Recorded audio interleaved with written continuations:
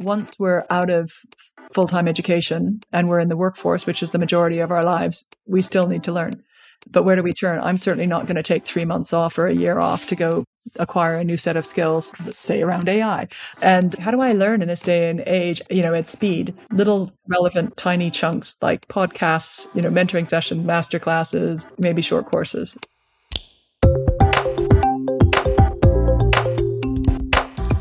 Hello and welcome to The Melting Pot.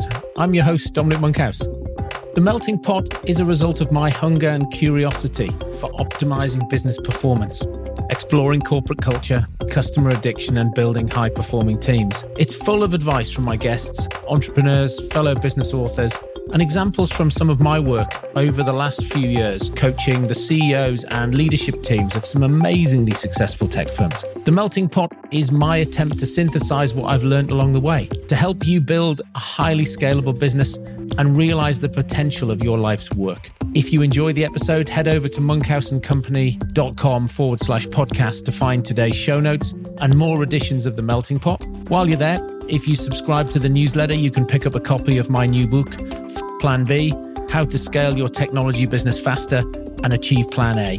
Enjoy. Hello. Today, I am delighted to be speaking with and learning from my friend Dame Sherry Coutu.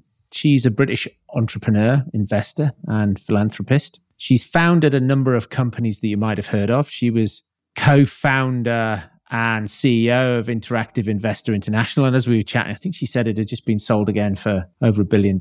She was also a co-founder and director of LinkedIn and stayed with them through to when they exited for gazillion dollars. She is an angel investor, invested in over 60 startup businesses, and particularly gets involved with product strategy. And we talk a bit about one of her most recent involvements, a company called Superpower. We talk a bit about how that's solving a challenge that she found when she was doing some work for the government. She tells the story about how a government minister said startups and entrepreneurs were important for the economy. And she pointed out to him that the evidence was completely against that actually, in fact, in a tight labor market, startups had a negative impact on the economy, and it was scale-ups, those organizations that are growing 20% or more year over year and have been around for more than 3 years, that drive economic prosperity. So the government tasked her with writing the Scale-Up report, which she did. And off the back of that, they set up the Scale-Up Institute, which she has chaired for 5 years until very recently, although now she still chairs the bit of the organization that does the research and finds out what's going on in the economy and how scale-ups are continuing to drive economic growth in the UK. So she found in that report that there were 5 things that scale-ups need and that the government needed to change some stuff to make that happen so that it was as easy to drive a scale-up in the UK as it was in, say, Canada or the United States. She founded Founders for Schools initiatives, which aims to connect students and business leaders and entrepreneurs to inspire and educate them about their career opportunities. In 2013, she was appointed Commander of the Order of the British Empire, CBE, for her services to entrepreneurship. And in 2017, she was awarded the Queen's Award for Enterprise Promotion. She is an education advocate. We talk a lot about skills and skills development. That's the thing. That's her hobby horse, her passion. It's a great chat with her.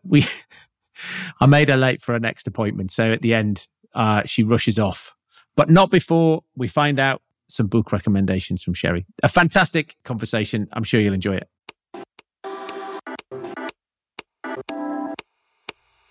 Hello, my name is Sherry Coutu. I'm a serial entrepreneur and involved in a number of different companies. But I think today we're talking about Workfinder and scaling up things and all other things skills. You're a rare individual, though. You've worked in startups and large businesses, and you're a woman in tech, and you've been incredibly successful in the things that you've done. That puts you in quite a small group of individuals. Probably the big company, small company is almost the hardest thing to navigate. How have you managed to pull that off? Was it early career, late career, or you're a chameleon? Well, I've grown some small companies big. So that's one of the easiest ways of making that transition is by continuing to grow things year in, year out, year in, year out. And before you know it, they've got, tens of thousands of people that work for them. However, some of the big companies that I work for, I'm not the founder of, but they do interesting things. So I think I'm currently on a big company board called Pearson. They are helping upskill people in lots of different countries. I was able to do that because I joined Cambridge University about 20 years ago and worked with their Cambridge assessment and CUP. And that's because I was fascinated with the acquisition of knowledge and then seeing if the people who were trying to sell stuff that allowed you to acquire knowledge worked. So hence the Cambridge assessment. So I've been fascinated by learning and upskilling for a long time. And that's led me to big education type companies. The other large company that I spend a lot of time with is the London Stock Exchange. And I love liquidity of markets and I love platforms. And that's a ginormous platform that facilitates entrepreneurial companies continuing to grow and access capital. So that's why I joined the large companies that I didn't. And I did ask myself, what am I doing? I usually like, starting things or investing in things and growing them big. What am I doing, joining a big company that's already big? And I like the purpose. And I think sometimes you want to be able to pull levers to achieve outcomes that you want. And sometimes large companies have assets and infrastructure that enable you to achieve your purpose. And my purpose is really about, upskilling and using technology and platforms in order to do that. You said you were looking at, could people transfer knowledge? Were they learning? So Cambridge University is about a university. They have two subsidiaries. One is Cambridge University Press, which sells books created by the academics who are teaching at Cambridge to students everywhere. And Cambridge Assessment evaluates whether or not people are learning, sometimes from those books. And I liked the linkage of the creation of material with the checking with the customer that it's fit for purpose. That suited my entrepreneurial mind of, does the product work? Does the product work? Does the product work? And sometimes, I hadn't been clear on the process for academic publications about how they checked if what they were producing or what their academics were producing worked on the students who they were supposed to be, who were supposed to be benefiting from the knowledge that was in these books. And so how much of what gets done to people is useful? Maybe 5%. I mean, it's hard to say, but a lot of the things that people try to upskill themselves with are ineffective. And so you need to make sure, if you're the person producing it, that it is effective. And I think you need to be, if you're a person consuming, you need to be obsessive about making sure that you're consuming the right sort of thing. And there's been a huge change in how learning is distributed or acquired over the past 20 years. And it used to be that we went to school, then we went to university, and we acquired all sorts of stuff. And then we didn't really go to university after that. But that is gone. And lifelong learning and continuing to learn all the time. You were talking about books earlier, and you said, you're going to ask me for my book recommendations. And when you read a book, you are learning. Or certainly the books that I'm going to recommend, probably you'll learn something.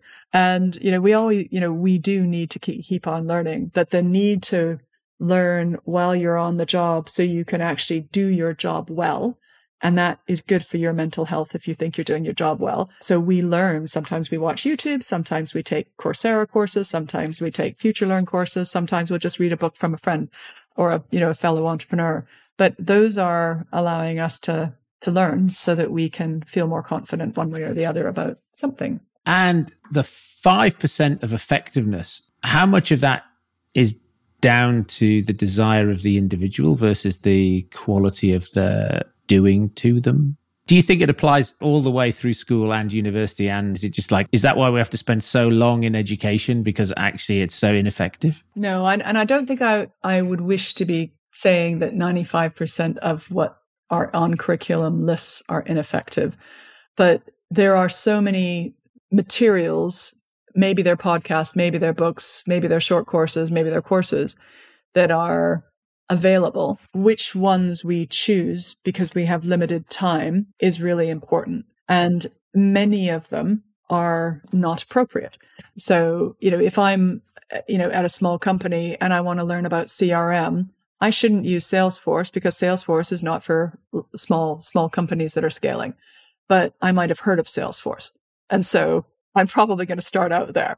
And I'm going to waste a whole bunch of my time because I'll be unfamiliar with that. So it's the matching of really in a personalized way that I'm advocating that I'd rather get great recommendations from people who understand me, flailing around and trying to find the right solution that other people like me have found several times before. So ratings of products, services by the people who have consumed them is really important to me.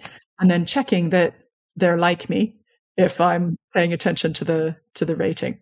And that's if I'm browsing. If I'm receiving a recommendation, I want to know that all of those have been taken into consideration. Although I spoke to a startup last week that had implemented Salesforce with 3 users, and because they thought that would save them time later because they wouldn't have to replace it. It seemed like a big beast for 3 people, but I wasn't putting down Salesforce, but Salesforce is generally known and configured for and optimized for people who work in large organizations. I too shared my consternation with them when they told me that, but such is life, they've done it. Well, it could have been that they had used it before at their previous jobs. And if they're familiar with it, then maybe it was the right choice for them. But yeah, the 95% means that you can waste a lot of time looking for the right thing. And that's hard. And once we're out of full-time education and we're in the workforce, which is the majority of our lives, we still need to learn. But where do we turn? I'm certainly not going to take 3 months off or a year off to go acquire a new set of skills, say around AI. And how do I learn in this day and age, at speed, little relevant tiny chunks like podcasts, mentoring sessions, master classes, maybe short courses. Those are the things that we once were adults kind of learned from.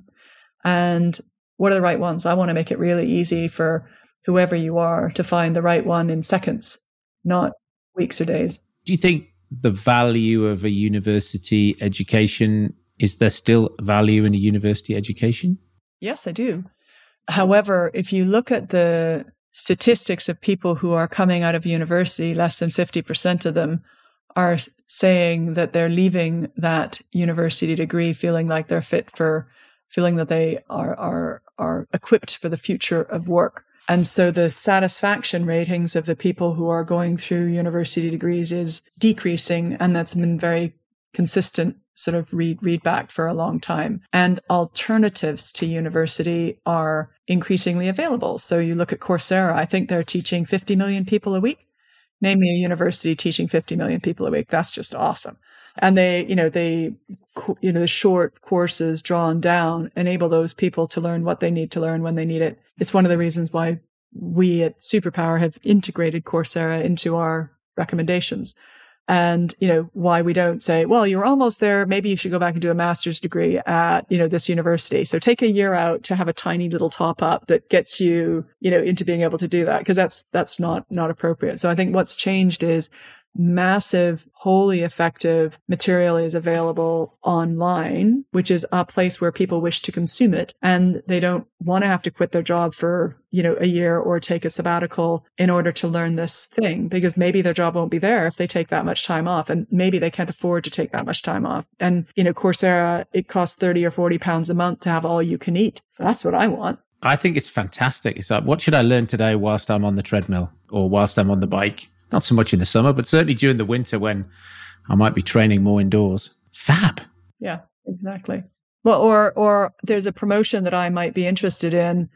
What are the skills needed for it? What are my skills? Oh, well, there's a few courses that are highly relevant for that. So we can see when people are applying to new roles, and we do an analysis of the skills that are required on, listed on that role that are listed. And we look at, they ask if you want a comparison between your current set of skills.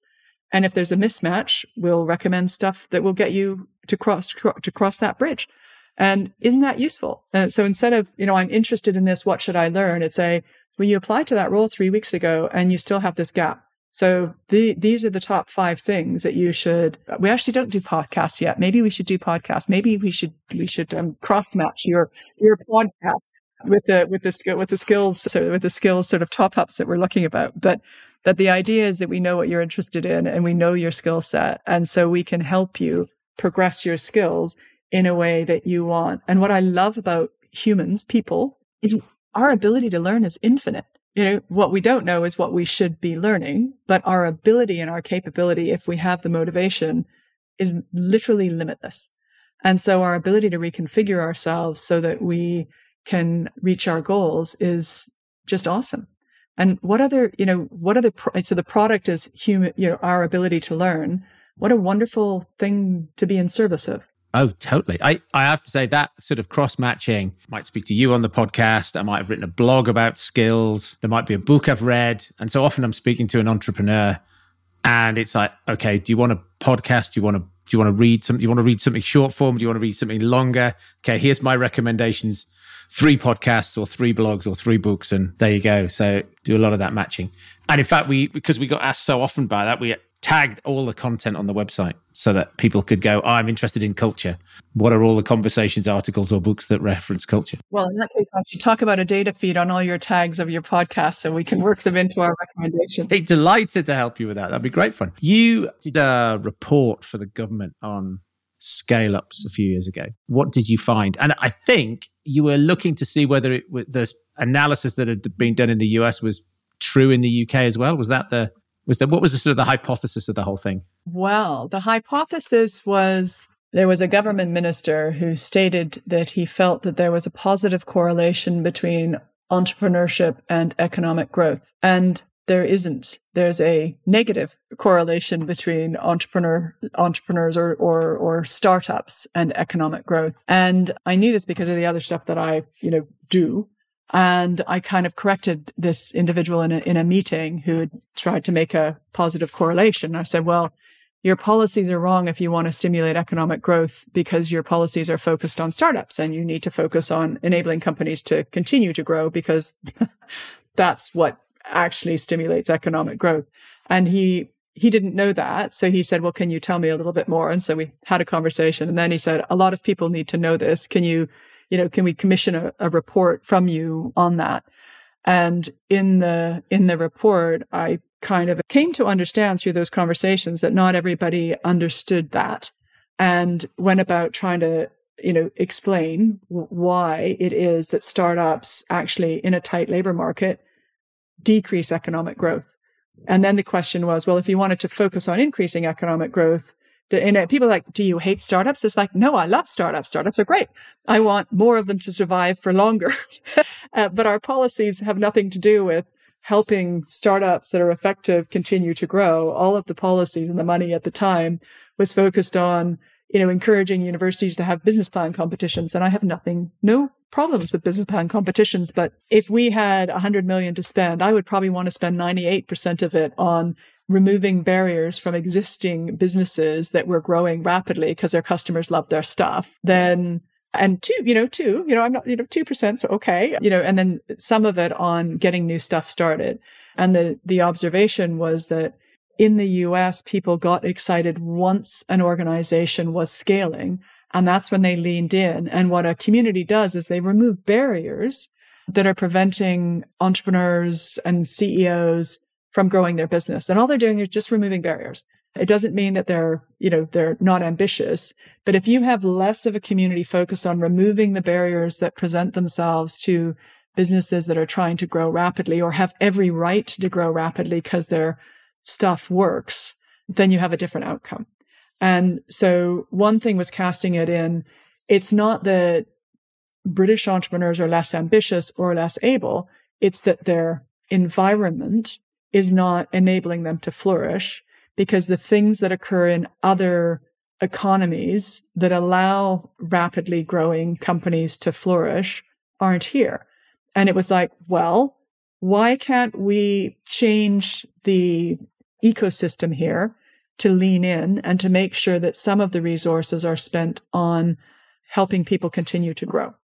And it was there's a portfolio of companies, we want more of these type to grow. How do you identify these type? Because people didn't know how to identify rapidly growing companies. Now, the easiest way is ask them how fast they're growing. Please put your hand up if you're growing quickly. People will flock to your door. Yeah. And then, we can verify that by your tax records, by your, PAYE. We can verify your claims pretty easily. But they just, for whatever reason, that wasn't being done. It's like, well, it would be easy to do and it would allow you to help. So, and then it was classifying and helping understand, well, what are the 5 most common barriers?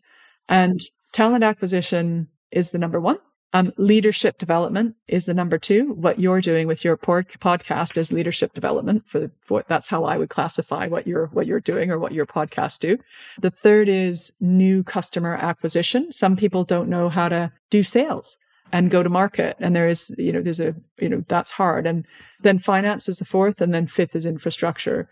And lots of people, again, if you're the government or the media, you sometimes think, oh, it's all about finance. We don't have enough money to put into these startups. But actually, it's more the case that the startups, if you put money into them and they can't get the talent and they can't develop the talent that's at them, you're just going to flush the money down the tube. So you need to make sure, if you're an investor, that they can acquire the talent and that they have plans and processes in place to develop that talent. And a barrier to a leader who's a first-time CEO may be that they don't know how to acquire talent quickly. That's a solvable problem. It's a really easily solvable problem. So if you've got someone growing, it's like, right, these are going to be your top priorities. These are the top tricks in order to hire people fast enough, and then, okay, you're probably having this problem now. Everybody's, bursting at the seams and they, don't know how to develop their own capacity or their own skills, and they're already working for you. They've been acquired, but now they're burning out because you need to help them learn fast. So how do you do that? Oh, by the way, it's not written in books.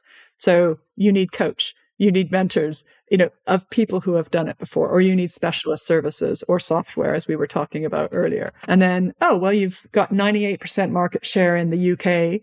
It's a small island, small people, small number of people. Maybe you should do an international expansion. It's like, oh, well, you haven't done that before. This is how you do it. Boom, boom, boom. So in order to continue to expand, it's really, they are very common problems. But if you haven't done it before, it looks insurmountable and you can waste quite a lot of time.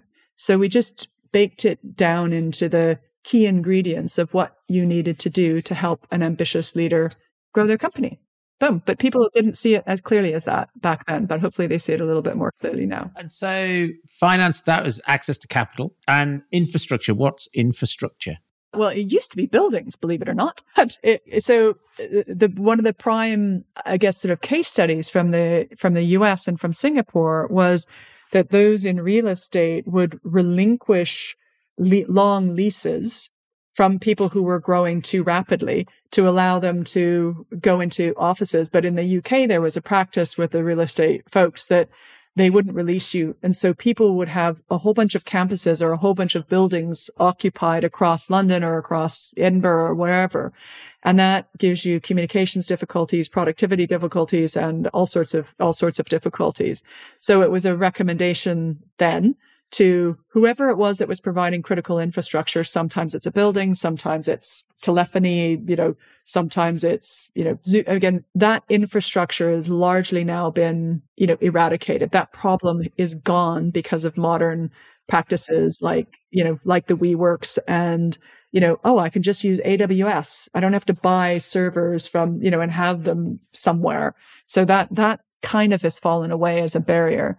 But if you don't know about services like AWS and Xero and, Salesforce, for instance, we were talking about that, or Bamboo HR, then you struggle when you're trying to grow, particularly if you haven't done it before. I didn't know until somebody taught me about using, occupying buildings at the tail end leases, and when we did Pier 1, we occupied a building that PwC had, got 3 years rent free because we took on the delapse. Perfect. We had 5 of us moved into a building that ultimately took 60 people, but because it was rent free, it was fine, and so things like that, unless you know, you don't know. And that's the sort of coaching, mentoring, sparring that you can have if you've got a community that can lean in. How much of this has the government changes that to help with any of these? Yeah, the government response has been extraordinary. I think every recommendation has been accepted.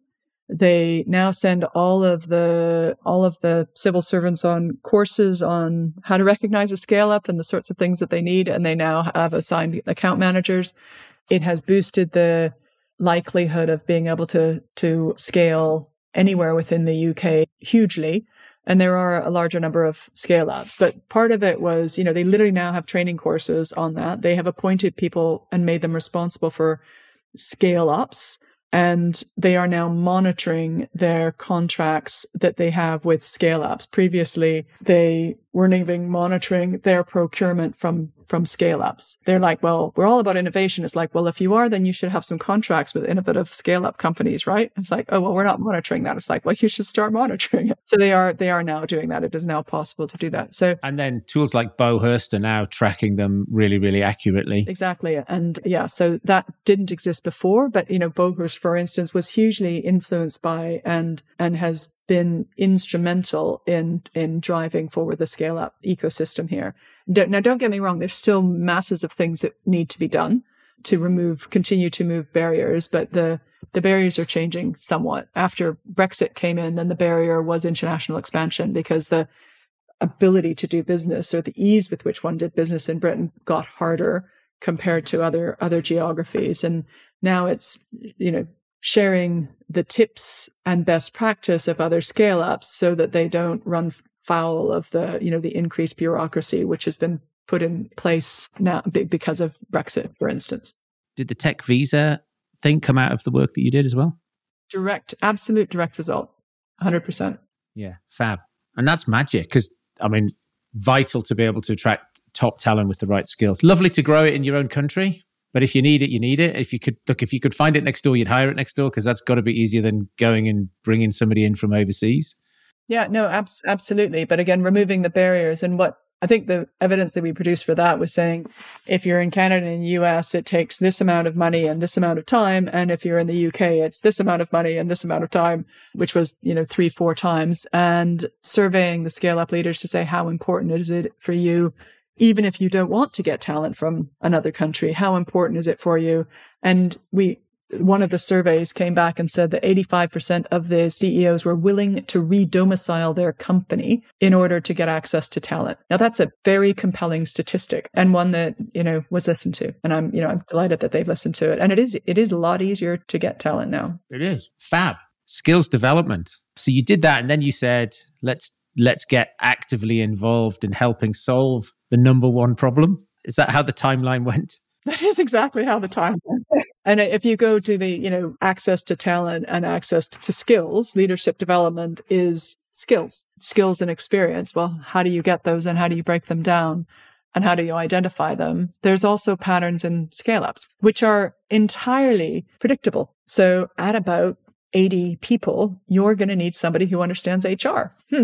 And this is the attributes of somebody who understands HR, what they will have done before, and how you can tell if they have these skills. And so you can, if you're at 60, you don't need that, but I can start recommending ways to solve problems that you're about to have just before you have them. And that helps you move faster and get that velocity and the momentum for your company.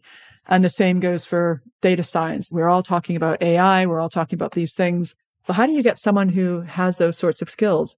Because there aren't really degrees in AI. People have those skills, but how do you tell from a CV or from LinkedIn that they have those skills? Well, it's actually pretty easy, because it exists somewhere. And then, well, what are the courses that help someone who has 80% of the skills gain that extra 10%, so that I don't have to hire someone from outside my company? I can upskill someone in my company. How can you tell? And it's not hard. A year ago, people were still arguing about, well, that's not really AI, that's machine learning. Now everyone's just calling it AI.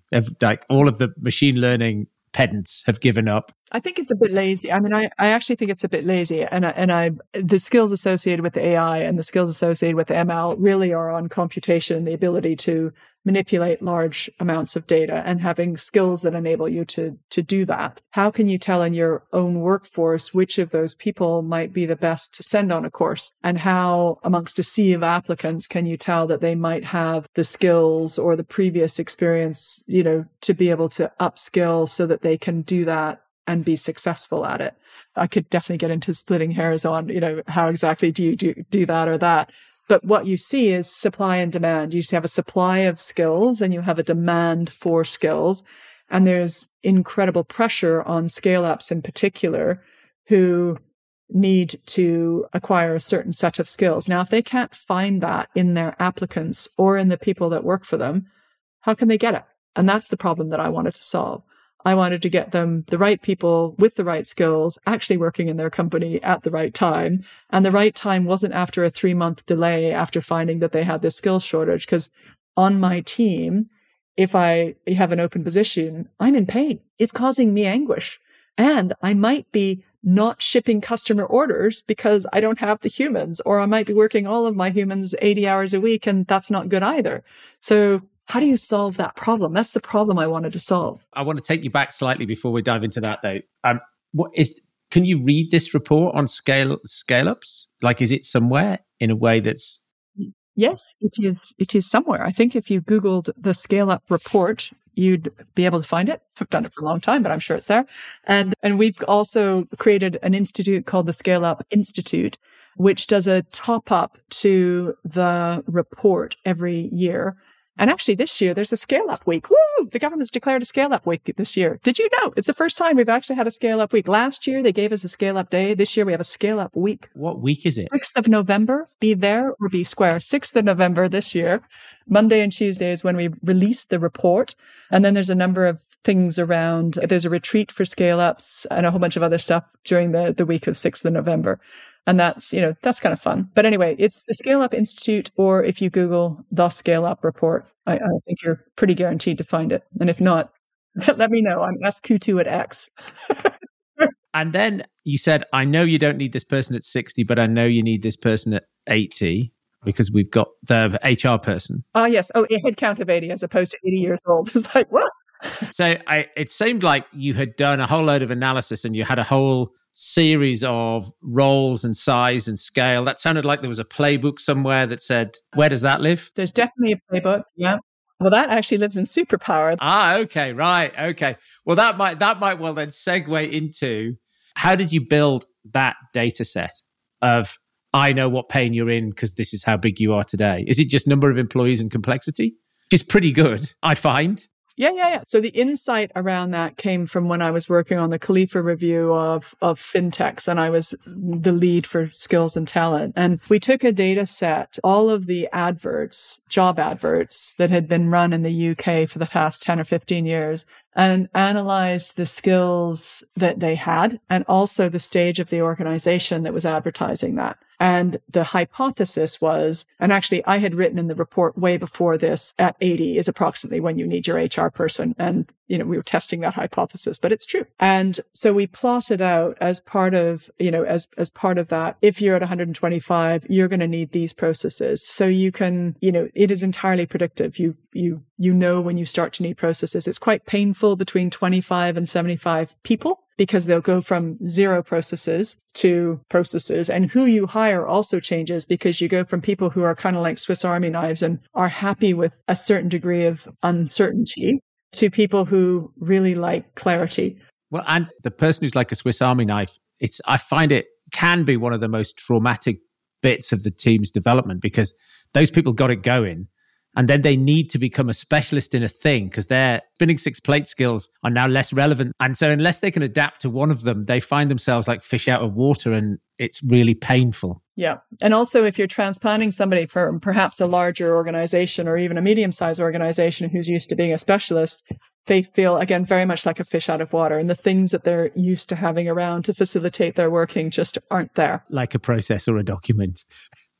Or a person who does the first bit and the last bit, and yes, all of that. Yeah. So these things are predictable. You can say at 200 headcount, this growth rate, this is going to be the types of roles that you need to take on in order to keep on growing. And it's just mathematical. You look at those who have already been there, what they're hiring for, and what they haven't. But that has all been systematized, and therefore we make it easier. So we'll do a diagnostic of, you're here, this is where you are.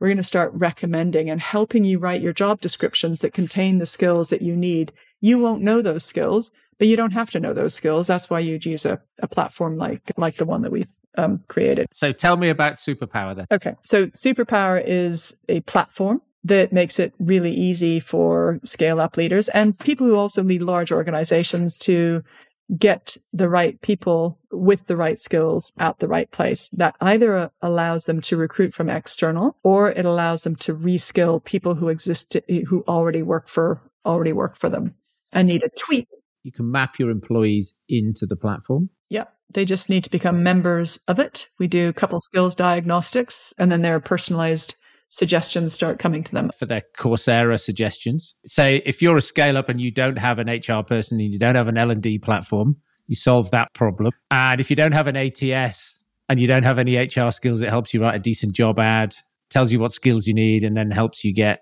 candidates who would have the right skills. Or tell you what courses to send your existing team on to fill the gap. Okay. So it helps you with the internal development piece as well. Absolutely. It does exactly that. And the recommendations are definitely not random.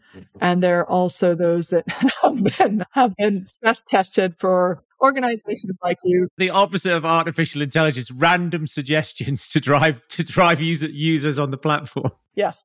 But again, there's a huge number of factors. So there's sort of between 200 and 2,000 factors per individual member that we have using the platform of skills that they have. And from the organization, there's about 150 that they don't have to tell us about that 150, but there's approximately, at the very minimum, there's 150 different factors that we take into consideration when we do the matching. And that is important. Is it the right course? Well, we're pretty sure because we've taken a whole lot of things into consideration, which is so much more accurate than something you just can't hold that many things in your mind. And some of them are negative indicators, some of them are positive indicators, but that's what we've done. It's to save people time and to give them confidence that this is the right one and you should give it a try and rate it right afterwards as well. Because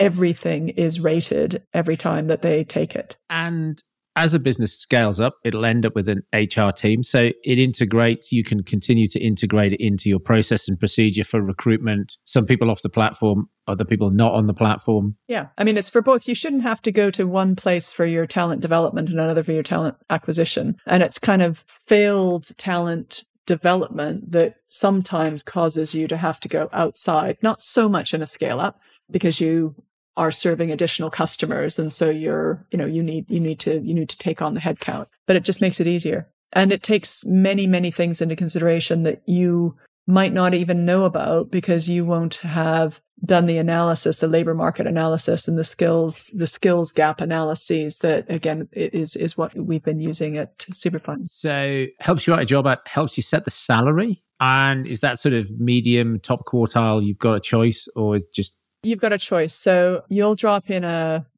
role description. If you don't put in a salary within, 10 seconds, you'll get you didn't put in a salary. Most people require salaries in order to decide to make an application. Here's our recommendation. So we will recommend a salary range for you. And that is actually using ChatGPT 4.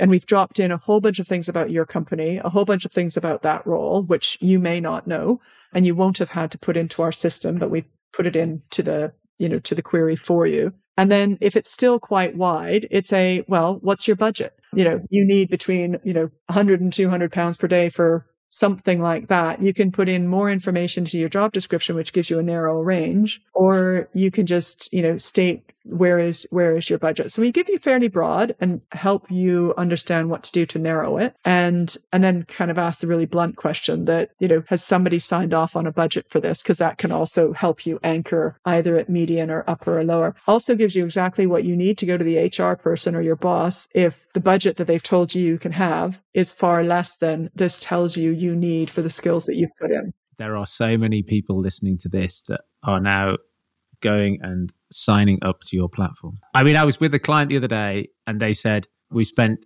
6 months trying to fill all of these roles in London. And I said, why do you think that is? And they said, well, because we're not paying enough. I said, well, you could change that. You could hire fewer better people, or you could put those jobs in another location, or you could just pay those people more money. And they said, well, it's not in the budget. Business model doesn't work if you have nobody doing those jobs. Or if you've survived for 6 months with nobody doing those jobs, your boss might decide that those jobs are no longer required. It's just so frustrating. And what about location? Does that make that has an impact? Because I know in the past I've done some, in a former life, I did some work looking to see whether if we took some jobs from Glasgow and put them in Bulgaria, would we be better off? And actually, we found out we weren't saving any money moving jobs from Glasgow to Bulgaria. So we left them where they were. Well, there is intense variation based on location, as you know. And so if you require your staff to be physically present on your premises, then so the hybrid is a thing, although less of a thing than it was 2 years ago. And remote is much, much less of a thing than it used to be. But it's still, I think, a fabulous growth hack. And getting people with the right skills, regardless of location, is awesome. In which case, you probably need to share tips with other remote only CEOs so that you can figure out what you need to do in order to cope with, the managing and leadership of a company like that. But back to your, recommendation of salary, if you're looking at, New York versus London, well, London's going to be cheaper. And then if you look at, London, that set of skills versus, Edinburgh or maybe Estonia, again, different steps. Do you make a suggestion on availability of talent in a given location? Or does it just sort of a null response from the platform suggest that you are wasting your time? So if I tried to pick that set of skills, London probably could fill it. Estonia might not be able to.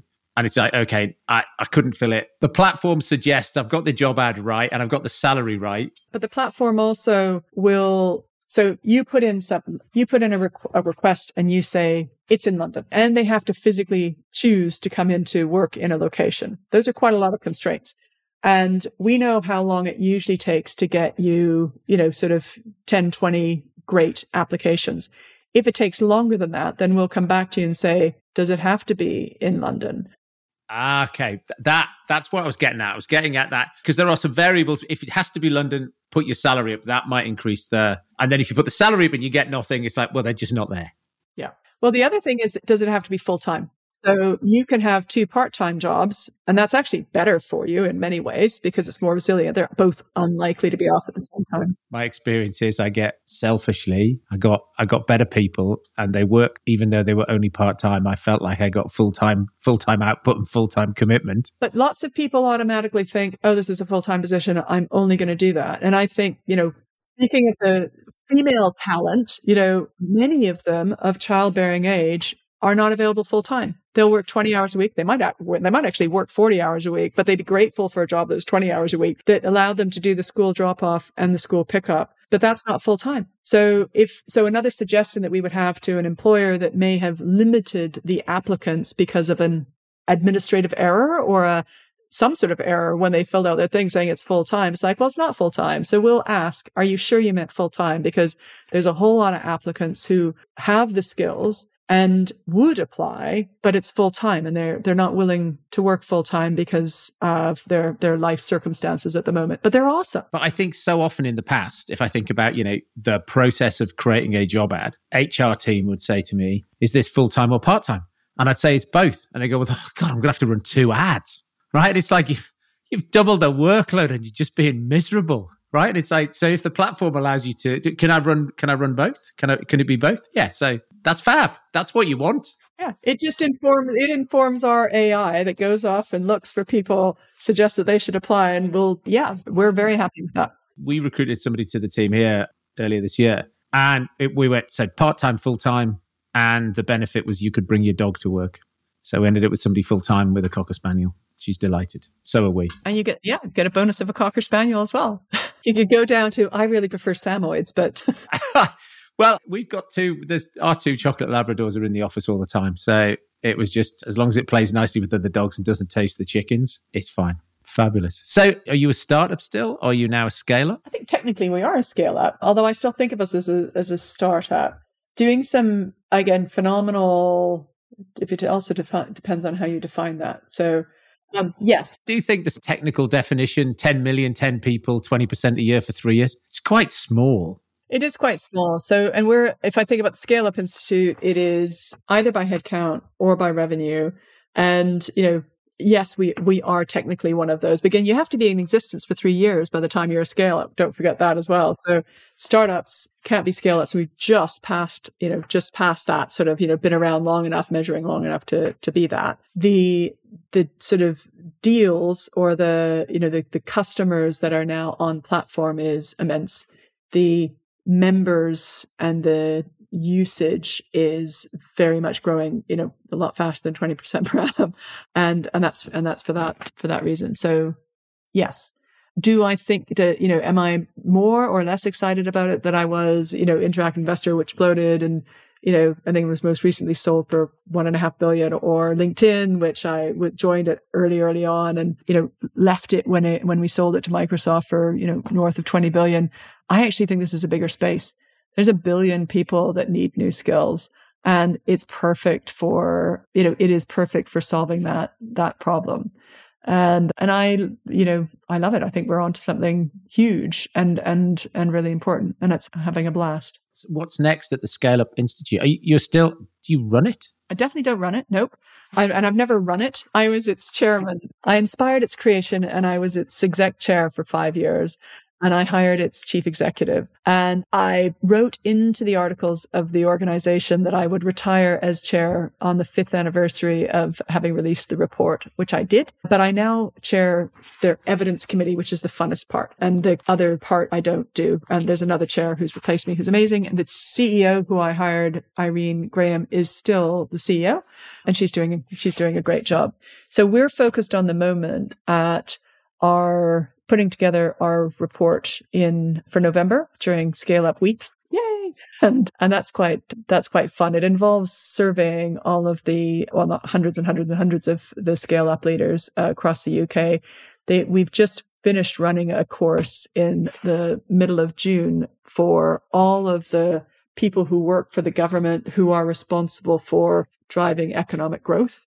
And that was, fun. Although there was torrential rainstorms at the time, and it was an on-location, on-site, which was a bit weird. But at least there wasn't fires. It was just storms with hailstones. Anyway, but yeah, what's next for them? We're focused on November. We will be talking a lot about skills and talent. And there's, in addition to superpower, there are other really exciting interventions that are removing barriers from scale-ups. And we still continue to look at, talent acquisition. How do you do international expansion? The other thing that I've just been looking at this week is, again, the retreat for scale-up leaders that is focused on international expansion. So really, it is focused on removing barriers. And sometimes the barriers change, but, the patterns are still very much there. But they're rating other organizations. So the Scale Up Institute, they now rate product providers on whether or not they actually solve the problems they claim to be solving. And what happened after the release of that report went from a place where nobody understood or even cared what a scale up was to hundreds and hundreds of organizations claiming that they had solutions for people who were running scale ups. And most of those couldn't back up their claims with evidence. So it now weighs up the evidence of all the organizations that are making these claims. And in November, we publish our report, which says, these are the new ones. And we verified that these existing ones still are able to do what they say for scale-ups. And that saves leaders immense amounts of time. And that's, what they do. And that's what they continue to do. The Scale-Up Institute actually is preparing, I think, for all the party conferences at the moment as well. Because there's a thing about party conferences somehow in October. And there's competing political parties, all of whom need to understand how important to economic growth growing come for all of the parties that are competing. So to make sure they understand that this is an important thing for them. It's not government funded. It started out being funded by private large organizations and banks. We have got some funding from Innovate UK, and that was to put on the course for the people within the government who are working on economic growth. And that's quite right, because they're training their people. But most of it comes from our supporters, like Google, like Business Growth Fund, like British Business Bank, like Barclays, like WPP. So there's a number of large organizations who probably serve and benefit from there being a thriving number of growing companies. And they provide a small fee to be members of the Scale Up Institute, which mean that they get early sight of the research that we'll be reporting in to everybody in November. They'll get early sight of it and participate with the development of that as well. Sherry, what is it you know now that you wish you'd known earlier? I don't know. I mean, I know you told me you were going to ask me that question. I wish I knew. And if I go back to, when I was younger, I wish I knew then that life is entirely what we make it, and that it's up to us to create our future. And if we want something, it's not impossible. We can get it. We just need to understand what's the pathway for that. That's probably, I don't think I understood that when I was younger. I think, and when I was younger and didn't have that understanding, it felt like life was happening to me and I was being buffeted about in the wind. And I don't feel that way any longer. And I don't think anybody who has that belief about that, I can reconfigure myself to go in any direction that I want. It's a helpful way of thinking, and I think it applies to absolutely everyone. Fab. And do you have any book recommendations? I've just finished reading this book that was recommended to me called Lessons in Chemistry, which is not really about lessons in chemistry. It's somewhat about lessons in chemistry, but it's a very interesting book. And it was recommended to me by my fellow scale-up friend, Lucinda Bruce Gardine, who was the founder of Genius Foods. And I can see why she liked this book and why another person gave it to her. So I like that one. And I also recommended earlier this week to a Ukrainian refugee who is living in my house a book called Atlas Shrugged by Ayn Rand, which is a philosophy book on, amongst other things, entrepreneurship and the barriers to it and how to remove those barriers, amongst other things. It's a very long book. It's like 1,100 pages. And I hope that Diana gets through it. It's like a once and done recommendation. Come back in 6 months when you finish that. I'll give you another one. Exactly. She's about to go off for a master's degree. She's like, I'm only on chapter 3. It's like, well, keep on reading it. I love the Masters of Scale podcast by my good friend Reid Hoffman.